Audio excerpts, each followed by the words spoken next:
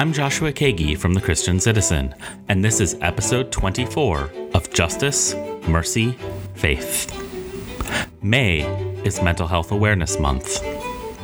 On this episode, Jessica Young Brown, an assistant professor of counseling and practical theology at the Samuel DeWitt Proctor School of Theology at Virginia Union University, and author of the new book, Making Space at the Well, Mental Health and the Church, and Jermaine Alberti, Executive Director of Pathways to Promise, joined Christian Citizen editor Curtis Ramsey Lucas for a conversation on faith and mental health. Here now is Curtis Ramsey Lucas with Jessica Young Brown. I'm happy to welcome to Justice, Mercy, Faith, Jessica Young Brown. Jessica is Assistant Professor of Counseling and Practical Theology at the Samuel DeWitt Proctor School of Theology at Virginia Union University, and a licensed clinical psychologist in private practice who provides education and consultation to churches and community organizations on mental health issues. Our conversation today will focus on her recent article for The Christian Citizen, Ministry for Mental Health in the Black Church, which is excerpted from her new book, Making Space at the Well, Mental Health and the Church, published by Judson Press. Jessica, it's great to have you here today, and welcome to the podcast. Thank you. I'm happy to be here. Conversations about mental health in the church happen infrequently, if at all, and many of us believe mental health really isn't an issue for the church or that it isn't prevalent in our communities. And yet, on average, 1 in 5 Americans live with a mental health condition or will experience a mental health concern in any given year. Why do you think there is this disconnect in the church? Sure. So I think part of it is the way that we, many of us at least, have been taught to understand God and our faith. There's a saying in the Black church, God is my all in all. And what it sort of conjures is the idea that God is a universal problem solver. And while we believe that, I think sometimes it can be hard to sit with what it means when I pray and things don't go away, right? And often with mental health concerns, we need some kind of intervention, and we struggle with fitting that into our concept of who God is and what church is. I think there's also something that can take place in a variety of different religious traditions where people feel a pull to present themselves in certain ways in church to sort of clean up for church. And the reality is mental illness and mental health concerns get messy. And so sometimes people are afraid to make themselves vulnerable in that way and admit that this is something that they're struggling with, particularly if it feels like it's out of control or they don't know what their next steps are for how to get help. What is it about our language and culture that makes allowances for temporary lapses, as you call it in the article, in emotional wellness, but does not acknowledge the inherent vulnerability in our humanness? Yeah, I joke with my students all the time that we pick and choose which parts of Jesus we want to identify with. And what I mean by that is we celebrate the divinity of Jesus. We celebrate Jesus on the cross who, decided to sort of suspend his own will for the good of us.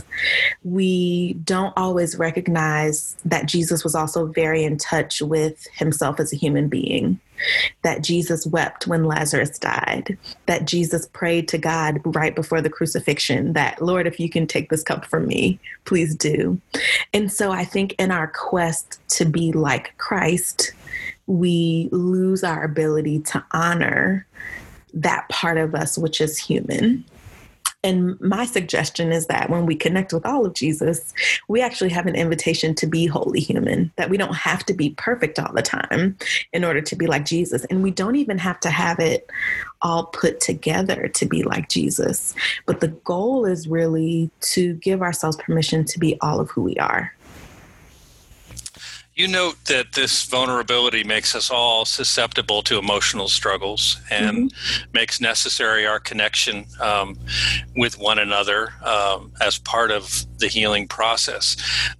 These are particularly challenging times for people to connect with stay-at-home orders and social distancing to mitigate the spread of the coronavirus. So the places that we normally gather, like churches, are largely closed and meeting online. What challenges are you facing, and what needs are you seeing in your own practice as a clinical psychologist?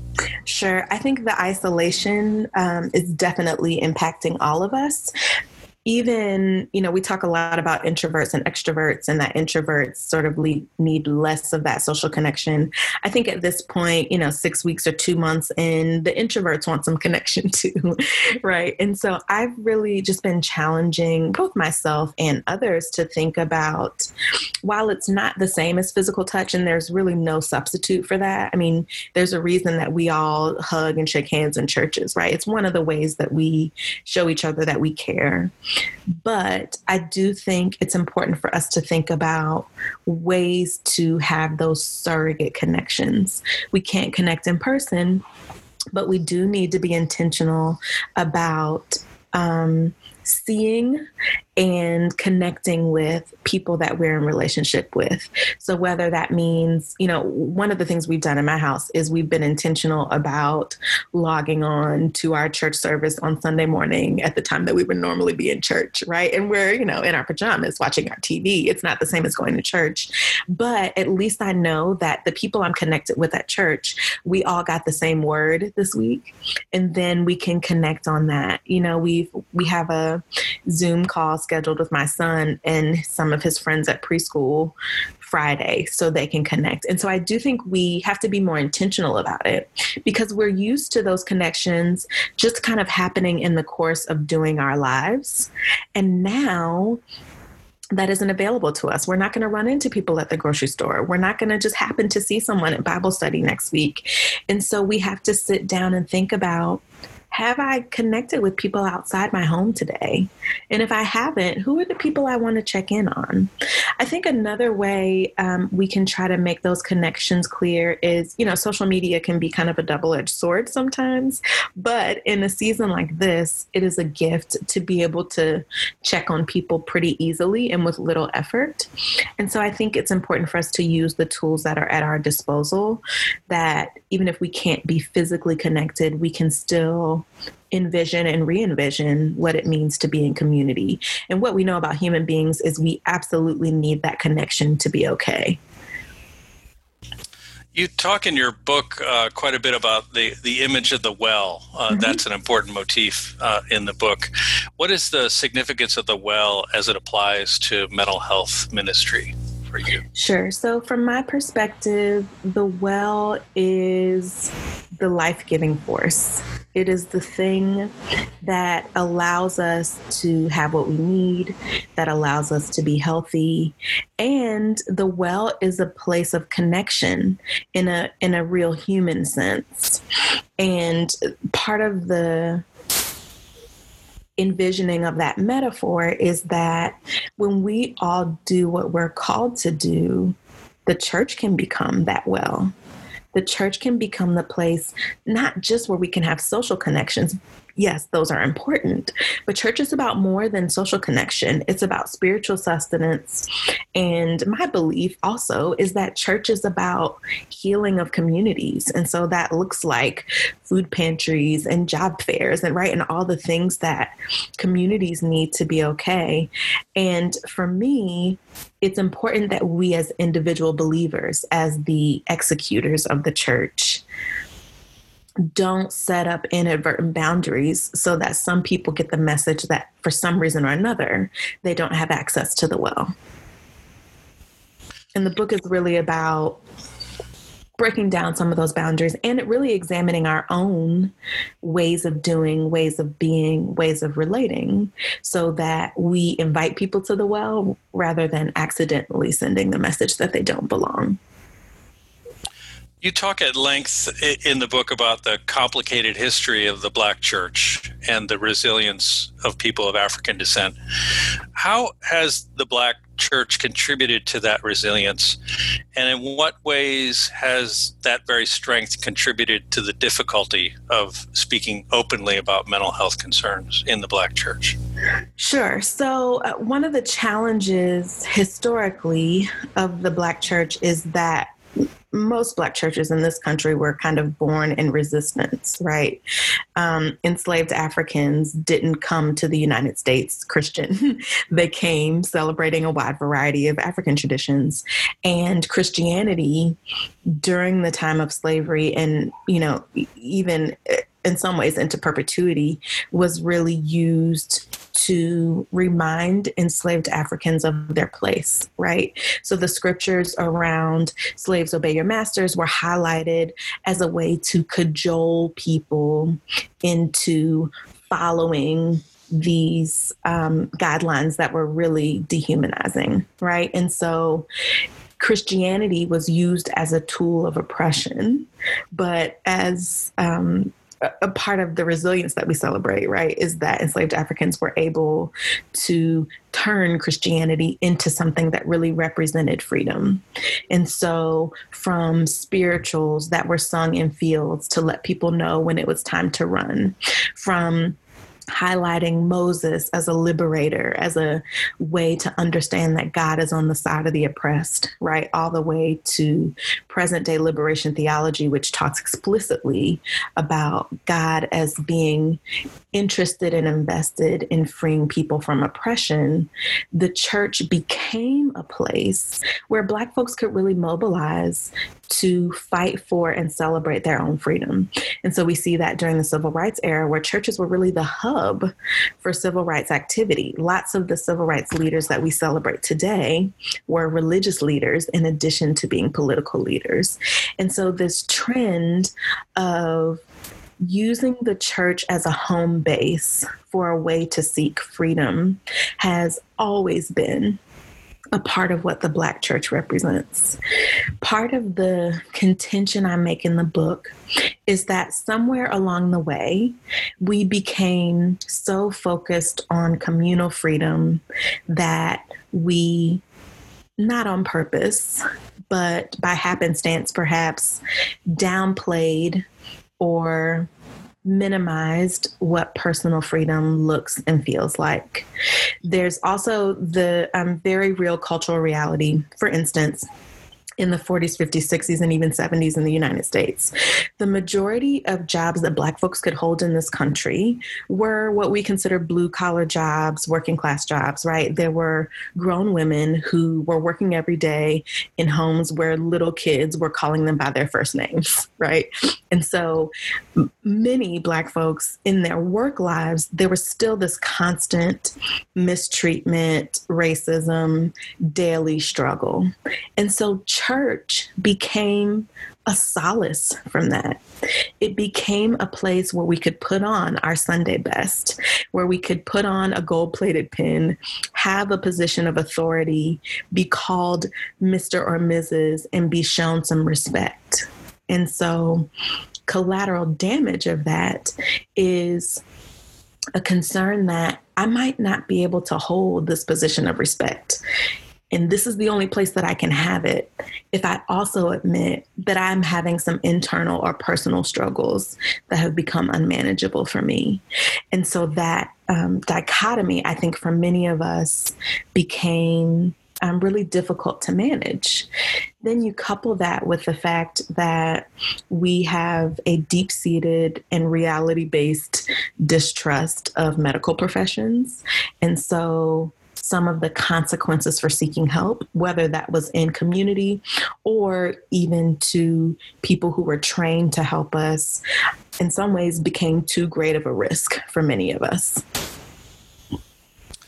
You talk about the Black church as a peculiar institution, and that if we're to adequately address the mental health needs of those who are a part of the Black church, we need a peculiar solution. What does that peculiar solution look like for you? For me, the peculiar solution is understanding culture, that we can't talk about mental health in a vacuum. It's the same reason why when people seek mental health care, they want culturally competent therapists, right? You want someone who can really understand your experience and who can make it fit to how you live your life. And part of the struggle for me, just in trying to provide these services to Black churches, because that's kind of the area where I specialize, is that a lot of the writing that has historically been done about mental health in the church doesn't adequately address the layers of stigma that we see in the Black church, right? Anybody who's a person of faith can talk about the stigma related to mental health from a faith-based perspective. But there's this added layer of what it means to be Black and a person of faith. There's the added layer of the structure of Black churches where leadership is really, really, really important. And so in a Black church, we have to start with the leaders because the leaders set the stage for what happens in a congregation. We have to think about multiple layers of influence because there are many different ways that people can be engaged in a congregation. And so my hope is that the book really gets people thinking about, yes, what does it mean to incorporate and respond to Black culture in the way we respond to mental health, but also thinking about the particular culture of any given church, right? Rural churches are very different from suburban churches, are very different from urban churches. And the message is there really isn't a one-size-fits-all solution, but there's a process where we can understand who we are as people and how that shapes the way we respond to each other. You wrote a beautiful litany to affirm ministry for mental health that's included as an appendix to the book, and we've published that as a bulletin insert for churches to use. And in that litany, you write, "Wise God, thank you for knowing and loving all of who we are. Help us to remember the gift of our personhood and to honor the personhood of others. Help us to make space for people to bring their full selves to the place of worship for healing and restoration." It's a real conundrum, is it not? This reality that God knows the fullness of who we are, but the church is often a place where that fullness is not accepted, or where there's an expectation that, as you mentioned earlier, we bring our best selves. Rather than our whole selves. Yeah, I think a lot of that has to do with us acknowledging that we are human ourselves. And this is particularly for those of us who are leaders in churches. Often I find that when we are in positions of authority, sometimes acknowledging all of our humanness, right, particularly mistakes or areas where we're struggling, feels like it's a threat to our leadership position. What we don't realize, and I'm talking about pastors, but not just pastors, I mean, really broad scopes leaders. What we don't realize is that because people are watching us and because we are leaders, when we then curate the presentation that we give to others, the message we send is you should also curate the presentation that you give to others. So it creates this vicious cycle of all of us following this rule that only the good parts are allowed, when in reality, a part of what I think we need to own is that if we're really going to be in relationship, if we're going to be in holy relationship and an intimate relationship, that means that things will get messy sometimes. But our commitment is to love each other through it. And it's not about avoiding conflict, because I think whenever we seek to avoid conflict, what we really seek is not to have good, healthy, meaningful relationships with people. Right? It's not about avoiding conflict, but it's about a belief that if we have a conflict, we can know each other and love each other enough to figure out how to move through it so that everyone gets their needs met. And so I think it is important for all of us to think about where we can take risks and just be a little vulnerable. And just say, I really feel like I'm called to do this and I really enjoy this work. And there are times when this gets hard. There are times when I feel overwhelmed. And just those little pieces of information send a message to the people in our community, oh, that's okay. It's okay to not have it together all the time. One of the things that I do intentionally when I do workshops is to tell people that I have a therapist. And I'm actually a very private person, so it's not like I just really want everybody to know that I have a therapist.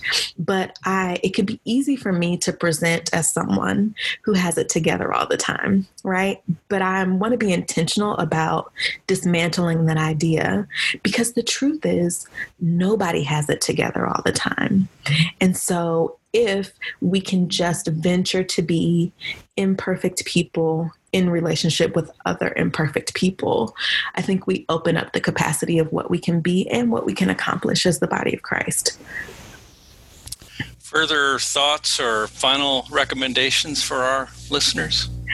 The big message of this book is to be like Jesus. And what I mean by that is Jesus had this way of essentially just inviting everyone into the fold. He was really clear about what his message was, but he was also really clear that everyone was allowed and people could show up however they needed to show up. Right? When people were hungry, he figured out how to feed them. When people needed healing, he figured out how to respond to those needs. When people were social outcasts, they were still allowed at the table with him. And that's really what the message is, that so much of the posturing that we do in churches, I think for the sake of looking a certain way, ultimately isn't helpful to us if we really want to fulfill the mission of Christ. And we can do much more if we make space for everybody to be there. Space at the well. Space at the well. I want to thank you for joining us today. Thank you. It's been my pleasure. And I want to encourage our listeners to read Jessica's article, Ministry for Mental Health in the Black Church, which can be found at christiancitizen.us. And at the close of that article, you'll find a link to download the Litany to Affirm Ministry for Mental Health, something you might consider using in May, which is Mental Health Awareness Month in your church. And her book, Making Space at the Well, Mental Health and the Church, published by Judson Press, is available in paperback and ebook formats, and it is an excellent primer and practical resource for churches interested in starting or expanding a mental health ministry. Thank you. Thank you very much.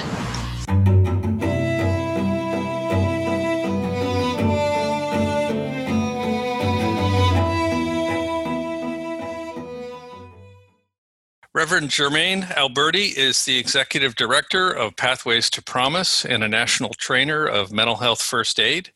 It is my pleasure to welcome him to this episode of Justice, Mercy, Faith. Welcome, Jermaine. Thank you. It's good to be here. Tell us a little bit about Pathways to Promise, the mission of the organization, and what it does. Well, Pathways to Promise has been around for over 30 years, and initially was designed to provide support to denominations to support families and persons with mental illness. And one of the key elements that was used to do that was things like bulletin inserts, sermon starters, websites, so forth. And since my time with Pathways, it has been now going on 4 years. We have now gone to a more direct service model where we're providing training to congregations as well as other organizations.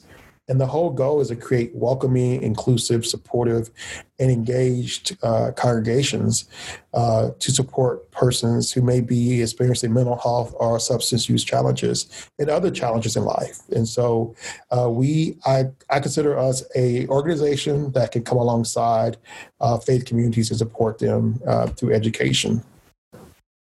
What are some of the ways that churches and other communities of faith can participate in the mission of Pathways?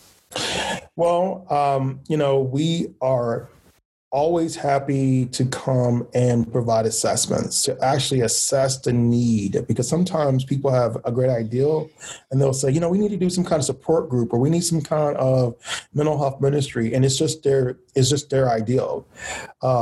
And don't have the support because they haven't done the assessment that it requires to find out what the actual perception of mental illness is in their congregation. And so some folks may not respond because of stigma.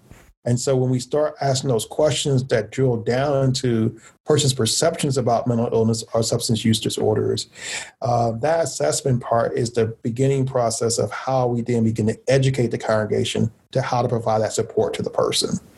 And then what we do is we teach them from now you're educated, how you implement what you've learned, and through implementation, then how you sustain that model.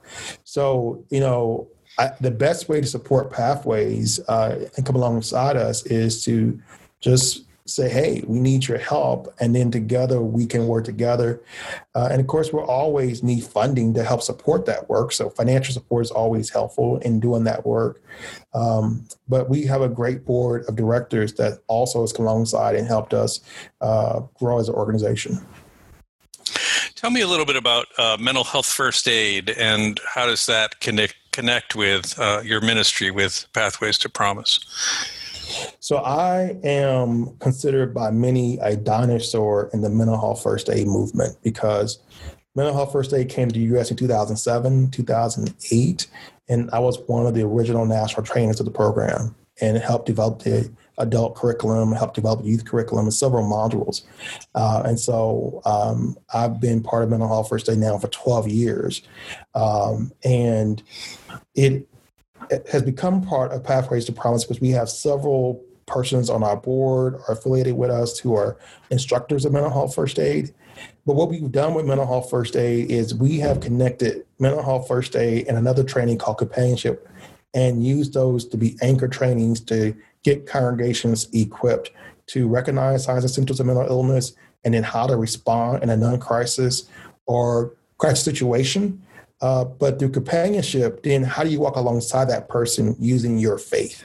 So mental health first aid is not specifically created per se for faith communities in a sense where it's dealing with their theology, but it is providing those basic skills of how to respond to somebody who may need your assistance. So companionship comes right alongside about how do we provide hospitality, how do we neighbor, how do we come side by side, how do we listen. And so companionship and mental health first aid has been a great marriage for Pathways to Promise because the two really complement one another. And where mental health first aid is 8 hours and companionship is 4 hours, people can choose which one they want to integrate and then the congregation first. So I love mental health first aid and companionship.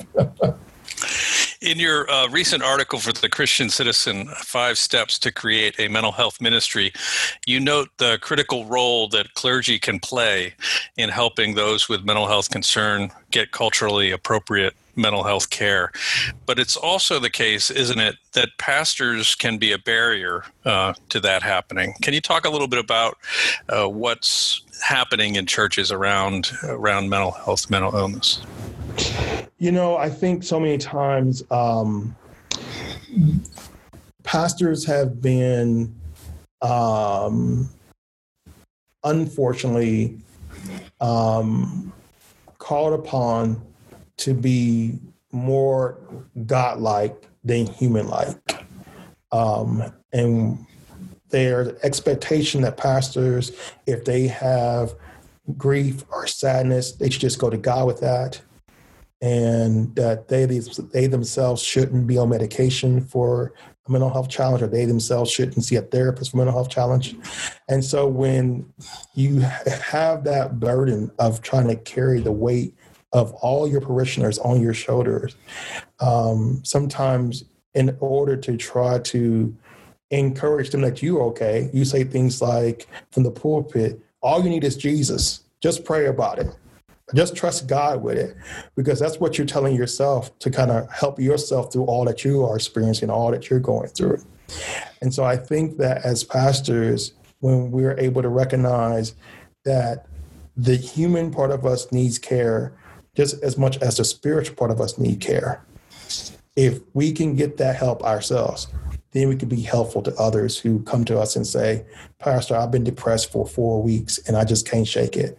Or Pastor, I'm using alcohol, drugs to self-medicate with this pain that I'm experiencing. And instead of giving them that canned cliche response, we go to them and say, we're going to pray about this, but we're going to also talk to a doctor about this. And the same is true as if somebody came to us with symptoms of any other physical illness, we would entreat them differently than we often do those who have symptoms that affect their mental ability to function at times. So I think as pastors, we have to admit we need help first in order to help others. In recent years, there's been a greater openness in our society about mental illness and efforts to address the stigma associated with mental health conditions and their treatments. What can churches and faith leaders do to be a part of these efforts? On Pathways, a shameless plug for Pathways, The Promise. Pathways, The Promise. I did a webinar on 3 different approaches to mental health. And it was medication, it was mediation, and it was meditation. And this 3-pronged approach is saying to us as leaders, we should most definitely promote meditation, so spiritual discipline, spiritual practices. But that alone shouldn't be what holds the stool up. We also should then say, what about mediation, support groups, ways to mediate what persons are experiencing? And then we shouldn't discourage medication, because medication can be something that can support that person while they are clinging to the other 2 things that help bring stability. And so I think that 3-pronged approach of meditation, mediation, and medication, those 3M, that 3M approach is an approach that if we look at that, we don't say things from pulpits like, you don't need that medication. It's like telling somebody who is diabetic to stop taking insulin. And I often say to people, like, if we're supposed to be healed and not have any health issues, why do we wear glasses? Why do we use hearing aids? It's because we recognize that there's been a diminishment in sight and we need glasses to see better, or we recognize there's been a diminishment in hearing, so we need a hearing aid. And so we all diminish in some way and need something to help support us function fully in those areas.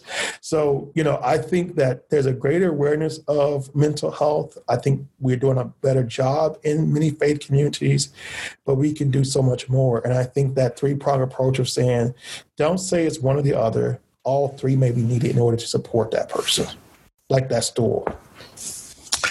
If a pastor or faith leader is listening to this conversation and is interested in starting a mental health ministry in their congregation, where would you recommend they begin? What are some of the steps you would encourage them to consider taking? I would encourage them to find others who desire to champion the cause. Pastors are so busy that they themselves may have a desire to do the work, but when they think about what it would take to make it happen, they just go, oh my goodness, there's another thing on my plate. So if they see a need, find other who can be champions that can support that. And it could be that you form an exploratory committee and you explore what can we do to increase mental health awareness in our congregation? What can we do to reach out to groups like NAMI and Mental Health America, or Pathways to Promise, or other groups in order for them to help us to education? How do we dedicate a Bible study to mental illness? As we know, May is Mental Health Awareness Month. And so for the whole month of May, we're going to do a Bible study series on just depression, anxiety, and psychosis. And we're going to use some resources from Pathways to Promise to do that. Or, I'm going to dedicate a sermon to just mental health awareness. Or for our prayer, instead of praying for just physical things, we're going to pray for mental health wellness. So, I've mentioned several things. One, finding someone else who can be a champion with you to help support the cause. And then also looking at ways where you can connect to movements like Pathways to Promise that can help support you so that you're not doing it on your own. And if they wanted to, they could go to Pathways 2promise.org. And on our website, there's a link that says to schedule a meeting with me. Just click this link and they can actually schedule an appointment with me. And I've done this for people across the country and just talk them through what next steps can be. In the midst of this coronavirus pandemic, what are particular challenges you see for churches and other faith communities in this area? Yeah, one of the biggest things that has really been a strain for many congregations is the ability to come together in community physically in worship. And many persons have tried to use technology as a way to come together, to stream services live, to use different means to connect with people. And I think that what COVID-19 has done has actually magnified the inequalities and the inequities that we have within our society. And it's just magnified them and shined a greater light on what we knew existed, but it's just made it brighter. And so I think that for those congregations that are dealing with members that are impoverished and are living in homes where they can't quarantine, there is no extra room. There is no space to go there. They have to be together. For dealing with members who don't have any monies in savings. And so a loss of job means that they may be almost homeless or they may be going to be homeless. So once again, that's why when I say that COVID-19 or the coronavirus has just magnified or shined a light on inequities or inequalities. And we're challenged as a church, how do we respond in this time to our community and to our congregations? And so I would encourage persons to use that thing called a telephone and call people. Just pick the phone up and call people, and so I think COVID-19 has really challenged us to how do we be community without face-to-face contact, and we can still be community in that way. Final thoughts, further recommendations for our listeners? Yeah, I would just say, after listening to this and if you are thinking, what can I do to support those around me? What can I do to, if you're a pastor, support my congregation? I would say the first thing that you can do is if you have any stigma or any bias about mental health or substance use, be honest, face that, and then reach out to somebody like myself at Pathways to Promise to say, what do we do next? And Amos said it best, how can two walk together unless they be agreed? Let's agree to walk together, Pathways to Promise and your church. And we can start taking down some of those barriers and actually start providing support and care for those that you love most. You can read Jermaine's article, his recent article, 5 Steps to Create a Mental Health Ministry at christiancitizen.us. And I would also encourage you to look for his earlier article, Companionship, a Response to Social Isolation and Loneliness. And you can connect with the work of Pathways to Promise at pathwaystopromise.org. That's the word pathways, followed by the number 2, then promise.org. Jermaine, thank you for being with us today. Thank you. Thank you to this week's guests, Jessica Young Brown and Reverend Jermaine Alberti. Our theme music is Believable Too by Peter Sandberg.